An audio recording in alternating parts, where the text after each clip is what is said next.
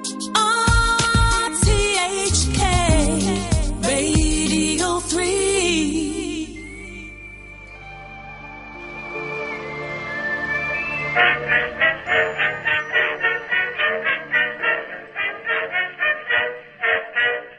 Come Josephine in my flying machine, going up, she goes, up she goes. Balance yourself like a bird on a beam in the air. She goes, there she goes, up, up, a little bit higher. Oh my, the moon is on fire. Come Josephine in my flying machine, going up, hold on, goodbye. Come Josephine in My Flying Machine was a hit song in 1911, the same year that revolutionaries overthrew the Qing dynasty, the same year that Tennessee Williams and Ronald Reagan were born, as was British journalist Claire Hollingworth, who died this week in Hong Kong at the age of 105. Welcome to Hong Kong Heritage, where this week we celebrate the life of the doyenne of war journalists with those who knew her. Claire Hollingworth had a special corner at the Foreign Correspondents Club, where her table was always reserved. This week, the staff put a glass of white wine there. Claire Hollingworth was born the daughter of a boot manufacturer in Leicester, England. She was going to enter politics, but the war got in the way. She studied Croatian and would later head to Poland. What she is known for is her biggest scoop, being on the German-Polish border in August 1939, when the German tanks were massing ahead of an invasion. So Claire Hollingworth's scoop was the start of the Second World War. But what she is less well known for is saving the lives of up to 3,000 political and Jewish refugees, who she managed to find safe passage for to the UK.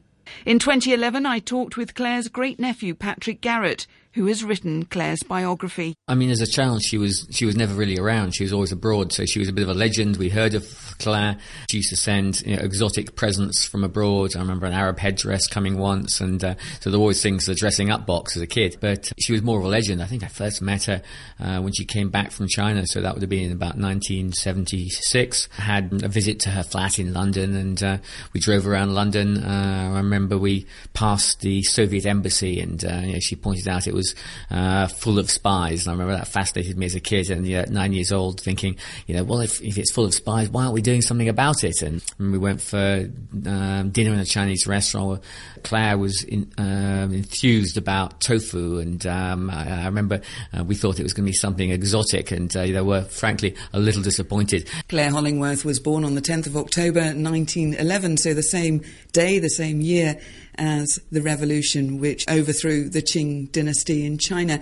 Now, in terms of her early years, can you tell me, being a member of her family, I mean, when she was growing up, her childhood, who were her parents and what sort of background did she come from?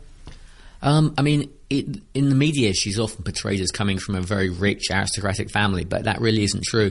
Her grandparents were not badly off. They were partners in a boot and shoe manufacturing company in Leicester. Her father was basically a travelling salesman for that company. I think ultimately he got the title of marketing director or marketing manager. But he had an encyclopedic knowledge of the hostelries and taverns of Britain, where he travelled, looking for customers and signing contracts for the company. So he was by no means a grand figure.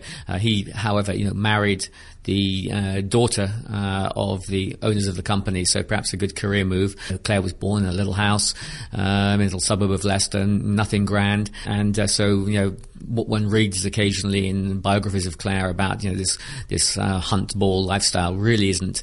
It is a bit of exaggeration, I think. I was not at school until I was quite old, but my mummy used to tell me everything she could from the papers and from, it wasn't the BBC in those days, I can't remember what it was, but she got lots of news for me.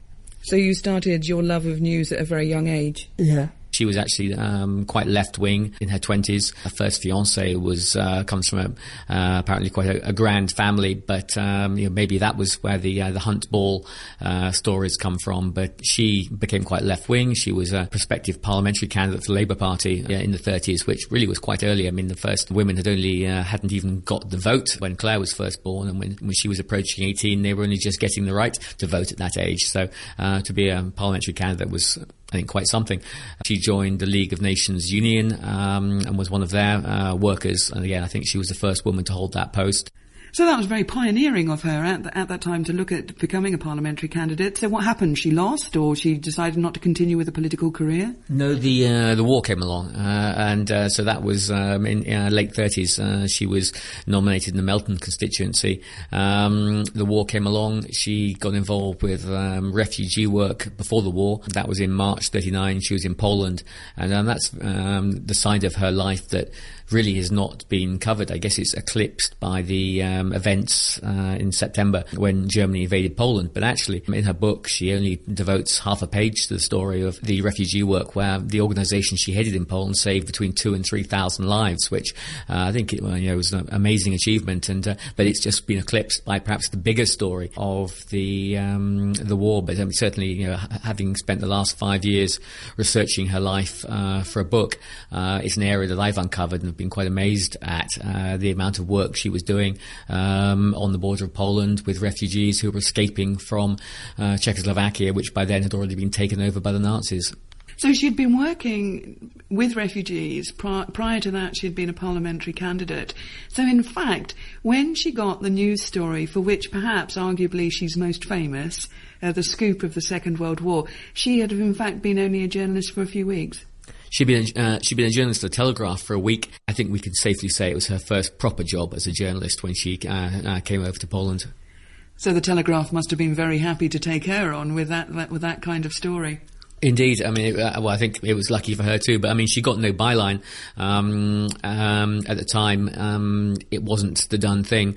The very few newspapers actually credited who the correspondent was. So it simply says from our own correspondent in Katowice. So even though it was her big scoop, her name's not actually on the front page. Poland, September 1939. The German foe begins its ruthless march of conquest and sets the stage for World War II. Poland's 34 million inhabitants, crushed, scattered and enslaved. So tell me about that story. I mean, it's been written about many, many times. It's the one that she's most famous for. But talk me through exactly what happened. She was in Katowice. She then made a shopping trip, as far as I understand. Yeah, I mean, there are actually two stories. It often gets sort of tumbled into one story, but 3 days before the war began, she went across the border into Germany. It was open to flagged cars, and because she was staying with her friend, the British Consul General in Katowice, she borrowed his car. It was a flagged car, diplomatic vehicle. She was able to drive across the border into Germany. And she just went for a scout around. She went for a bit of shopping, things that weren't easily available in Poland at the time. And as she was driving back, she spotted in a valley mass tanks, which was obviously the sign that this was going to be one of the main invasion points. I went out to Poland to become number 2 to Hugh Carlton Green of BBC fame, and I got to Warsaw, and he said, one of us has got to go to the frontier, and I was on the German-Polish frontier when the German hordes, tanks, moved in. Claire Hollingworth sent the story to Hugh Carlton Green, who was the Daily Telegraph's correspondent in Warsaw. He sent it on to London. 3 days later, the German army invaded Poland. Recalling that day, Claire Hollingworth was quoted in the Daily Telegraph and by the BBC as saying, I remember telephoning Robin Hankey, the secretary at the embassy in Warsaw, and saying, "The war's begun." He said, "Rubbish, they're still negotiating." And I said, "Can't you hear it?" So I hung the telephone out of the window so he could listen to the Germans invading. Was it difficult sometimes being a woman journalist? Yes, I think it was at the beginning. Tell me about why it was. Well, because in those days, women just stayed at home had children and looked after the house. That's why. Journalist Joyce Lau describes her first meeting with Claire. I met Claire for the first time when I was just starting out in journalism as a news assistant, and I wanted to become involved in the journalism community here in Hong Kong. So I went to the Foreign Correspondents Club and heard that an old lady needed someone to read newspapers to her. And of course it turned out to be this extraordinary war correspondent. So I used to read the paper because her eyesight was going. Reading to Claire was a wonderful experience because she would react and I could hear her opinions and her insights about the news, which I didn't have at that time. Did you know who she was prior to that? I did know who she was. I knew she was famous. I knew she broke the story of World War II. That's, of course, the one thing she's best known for. But as I got to know her, I realized that she had dedicated decades and decades of her life to covering conflict. And the more I knew her, the more fascinated I became. And I actually spent some time reading about women correspondents in the World War II era and afterwards. You didn't worry about the noise from the shells or the bullets? I didn't like it, but I didn't worry about it. I just put cotton wool in my ears. After the war, I've heard about her knowing spies who then escaped to Russia. So could we go into a bit of the Cold War post the Second World War? I mean, she knew Donald Maclean of the four Cambridge spies, Blunt, Philby, Burgess and Maclean. Donald Maclean and Guy Burgess were the first to hop to the east in 1951. Claire had met Donald before he was posted to Cairo, and when she was in Cairo, they were virtually neighbours to Donald, his wife Melinda. So they knew them quite well. They were witness to Donald spinning out of control with alcohol and being sent back in disgrace to the UK. So he was with the British Foreign Office, or Maclean was a senior Foreign Office official in the Cairo embassy at the time. In Cairo, he hit the bottle hard, and his life spun out of control. He was sent back to the UK, given a new job back in the UK, and then in 1951, he and Guy Burgess fled. There was always the assumption a third man had tipped them off that they were under investigation. Suspicions had been raised. Claire and her husband Geoffrey were immediately onto the story because they actually knew Donald and Melinda very well. Melinda, of course, had been abandoned. She'd got 2 kids at the time. She was pregnant with a third. The baby was born a couple of weeks after her husband disappeared. It was assumed he'd ended up east, but nobody knew. And so Claire and her husband did their best to search for him. But they befriended Melinda. And there seemed to be something of a shoulder to cry on during that period because, there she was. Husband disappeared, media encamped around her house, and her just given birth to a third child, no idea where the husband was. Mysterious postcards arrived, allegedly from him. So Claire, anyway, stuck with Melinda. They even went on holiday together in France as a family. And in the end, a year or so later, Melinda, just to sort of avoid the media attention, moved to Geneva, stayed in touch. And then in 1953, suddenly Melinda also vanished with the kids. And by then Claire actually knew Melinda's family. Melinda's mother even ended up staying with Claire and Geoffrey in Paris. So that was the end of the story, although Melinda's mum, in the end, when she cleared up the flat in Geneva, assumed her daughter was going to come back, and so left Claire with various goods, bathroom scales and a fur coat belonging to Melinda, assuming she'd need them again. And Melinda actually did end up leaving Russia. It wasn't a happy time for her in Russia, but she never actually came back to claim the coat or the bathroom scales, Claire always points out. She had this fur coat from Melinda Maclean, and she even had it in Hong Kong. We were cleaning out her flat one day, and she still had it. She was 90 years old. It was like in her flat on Upper Albert Road. Claire also knew Kim Philby, had known him since the 30s, so he was the third of the 4 spies, and Claire used to see him in Beirut. He'd actually inherited her previous job for The Economist in Beirut. Whenever Claire was passing through the Middle East, she'd see him, and she was around when he disappeared from Beirut. Nobody knew where he went, but Claire put 2 and 2 together that he had disappeared on a Soviet freighter crossing to Odessa.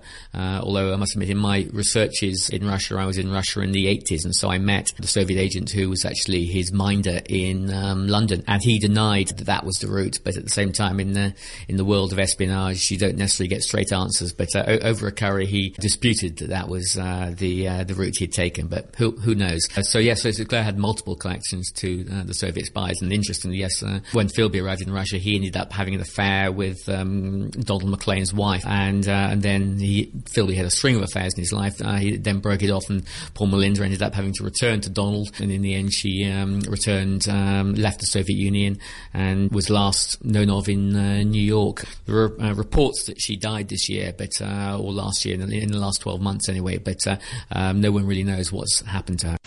Well, Mr. Philby, the disappearance of Burgess and Maclean is almost as much of a mystery today as it was when they went away about 4 years ago or more.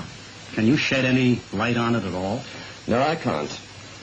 In the first place, I'm debarred by the Official Secrets Act from saying anything that might disclose to unauthorized persons information derived from my position as a former government official.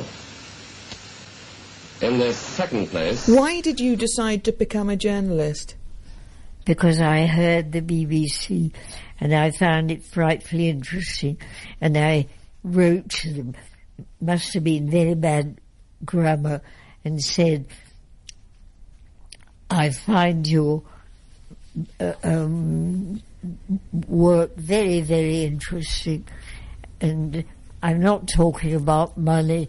If you ever need anything from here, I'll always go to some trouble to help you get it. Algiers, a busy piece of metropolitan France transplanted across the Mediterranean. Frenchmen have lived and ruled here since 1830. More than 1 million Frenchmen in Algiers rub elbows with more than 10 million Muslims. Man on horseback, symbol of France, stands in Algiers' main square. The paper her husband was working for in Paris, the News Chronicle, it folded in 1960, and it just coincided with a spike in violence in the civil war in Algeria. Charles de Gaulle, the grandeur of France, and a grinding 6-year war in Algeria. All Algeria is divided into 3 forces: the Muslim natives, the French settlers, the French army. Over these, de Gaulle, hero of World War II. His job, balancing the forces, restoring peace. That was when Claire went off, and basically, having had quite a quiet 50s, in the 1950s, she was buying property, she was collecting art, she was writing, but mainly freelance. But suddenly, with her husband out of a job and a hot war in Algeria on their back door, that was where she went, and suddenly she was back in the action. She won a string of journalism prizes, and it seemed to be mainly just because of her bravery. She went places in Algeria where most people, wisely, probably feared to go. She was in the Casbah. It was a time where hundreds of bombs were going off every day. I mean, the number just seems unbelievable. The number of random killings that both sides were perpetrating during that period. And Claire took it in her stride and made some amazing contacts on both sides of the conflict. So, in a sense, I think that perhaps did more for her journalistic credentials even than her Second World War scoop. So this was a time when Algeria was looking to break away from France? That's correct, but it was there were so many different sides. There were the French settlers in Algeria who didn't want that to happen. There were the French government troops that were simply trying to go and keep the peace, and there were Algerians who wanted to stay with France and Algerians who wanted to break away. So it was a very violent time. I mean, the people who were against the French troops, they would have campaigns, and one day they would go out and kill postmen, or another day it would be hairdressers, and anyone who seemed to be breaking a strike or in any way supporting the government would be shot that day. Very sort of clever but cruel campaigns were being waged, and there was a time where the forces who were against France pulling out, the OAS, were of the view that the Italians were not helpful in their media coverage, and so a squad of their troops turned up at the hotel where the journalists were staying, having warned the Italian journalists that they had to be be out of town by tomorrow. One Italian journalist had decided to defy that ban and stay at the risk of his life. The journalist had hidden him in the hotel. The OAS came to take him away. Probably would never return. The journalist said, no, we're not saying where he's hiding in the hotel. A Daily Telegraph man, John Wallace, basically told them to get lost.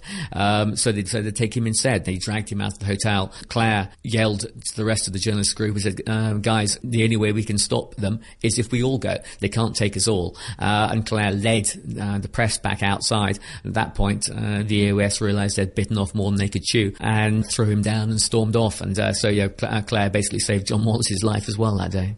Taking it into the 60s and 70s, what was Claire up to? Claire, after the war, she was mainly working freelance, bunch of different publications.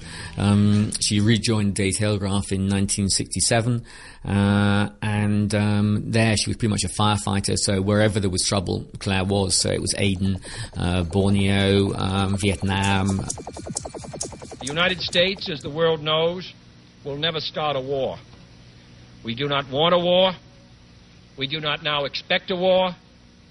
This generation of Americans has already had enough, more than enough, of war and hate and oppression. The Middle East, India, Pakistan, Bangladesh. So she was everywhere. I mean, they keep a card index at the Daily Telegraph, and she has probably one of the fullest card indexes where it's every month she's, in a dozen different places. I'm talking with Patrick Garrett, the great-nephew of Claire Hollingworth. Tell me about Geoffrey, her husband, how they met and who he was. Geoffrey Hall was a correspondent when they met for the Times. They met in Cairo in the 40s, and they travelled after the war. They were in Greece for the Civil War, and then in Palestine for the final violent days of the Mandate in Palestine, Beirut, Egypt and Paris together. So they ended up, by 1950, they'd landed in Paris. He switched to a paper called the News Chronicle, since folded. But he was renowned as a very good writer. And I think, Claire's skill is very much the networker. She's not the most skillful writer in the pure sense of the word. And Geoffrey used to very much work with her on that. In the 50s, she didn't even used to be that confident about writing. She's a supreme networker, but she's just not the most florid writer. And I think in journalists, there are few that are as skilled in both skills. There's some brilliant writers and some brilliant networkers, but to have both of those, perhaps it's a rare journalist that has both. And Claire, very much her strength is in the networking. That's where she focused it. But whereas Geoffrey was quite a shy fellow, but he was a very, very good writer. Now, she married a Times journalist. She was married twice. She was married once, I think, quite briefly in her youth. Her second husband was the love of her life, and he was also a correspondent. So later in life, she married Geoffrey Hoare, and she loved him. And I remember, when I met her, she was already very, very elderly, and he had passed away decades ago. And she still talked about him. She still missed him. So it was clear that he was the love of her life.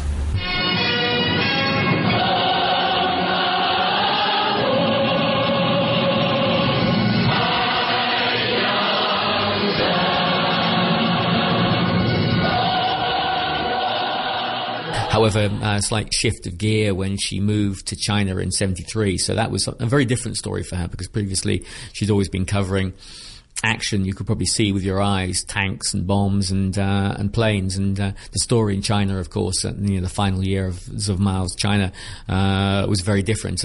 More of a political story, more of reading between the lines and trying to guess what was going on. Obviously the Western community, the very small media community, there were no Americans accredited at that time. Only the very first Western correspondents there.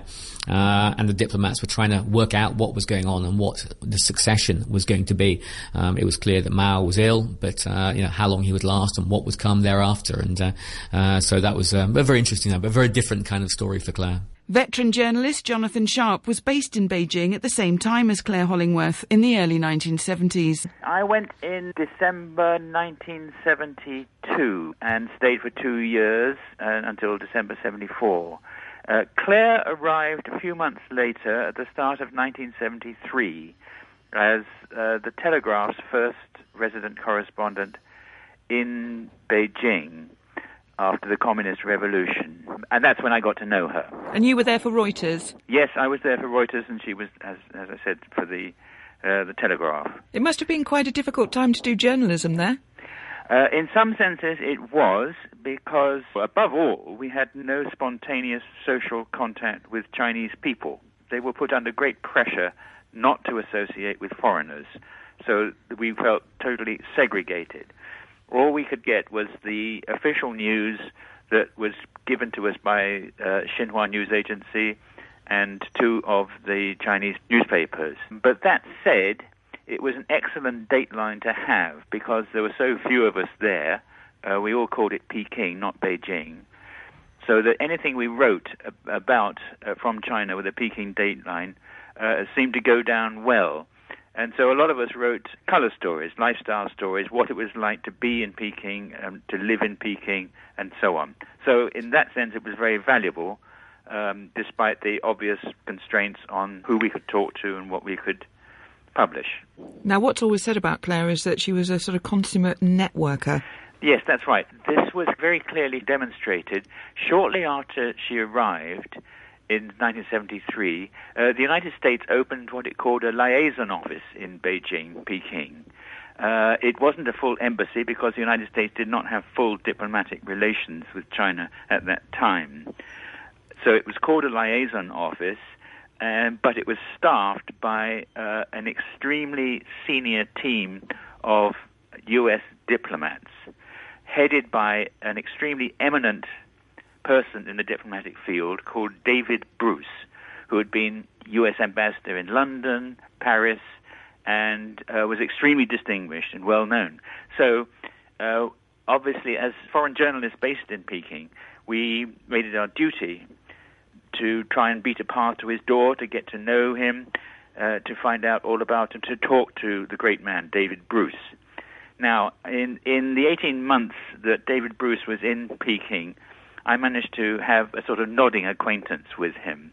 I mean, he was perfectly friendly, but I never managed to become wasn't a regular source for me. However, for Claire, with her wonderful ability to get to know anybody who can be useful to her, Claire used to have regular lunches with David Bruce, and which we thought was quite amazing. And in David Bruce's memoirs that he wrote about his time in Peking, I am mentioned just once, but Claire is mentioned over 30 times in glowing terms. So that was Claire for you. She knew how to get on with the good and the greatest people. I'm Helen, and I took care of Claire for 9 years. I'm from the Philippines, and I've been here in Hong Kong for 9 years. Susan Perez and Helen Peñaranda are sisters who looked after Claire for 9 years and 13 years. Susan Perez for 13 years. Every day, we will open the BBC News for her, and she was using that headset, the big one, before. So whenever that I remember in Ice House we don't use yet that big headset because it's an old kind of television set. So we just put the volume so high for everybody to hear, even the neighbors could hear, because she has to listen to the news. So that time she would always be tuned into BBC News. No other channel, no switch channels at the time. And then when it is already on sports, no, put it off. She would say, put it off. I am not interested in sports. That's rubbish. A special thank you to Helen Perez and Susan Peñaranda, who, along with Canadian journalist Kathy Hilborn-Feng, really took care of Claire Hollingworth in her later years. My thanks also to Patrick Garrett, Jonathan Sharp and Joyce Lau, remembering Claire Hollingworth, who died on Tuesday at the age of 105.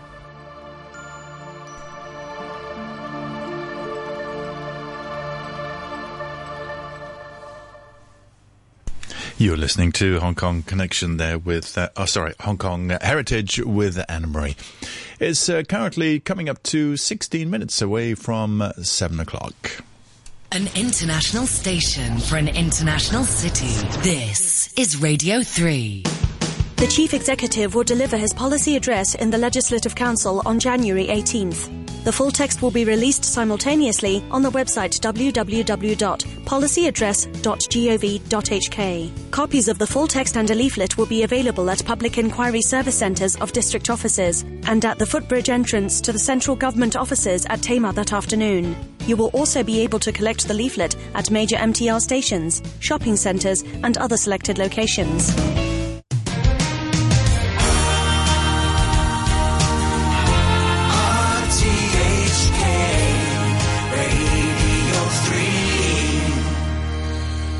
And so now we present part 3 of Words Without Music, the memoir by Philip Glass.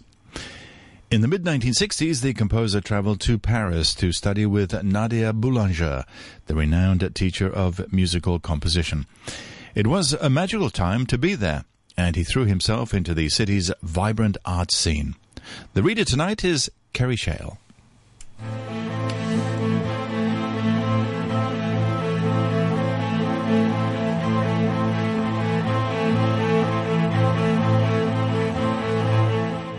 Mademoiselle Boulanger was slight of build, but physically very strong. She always dressed the same way, floor-length dresses, all handmade for her.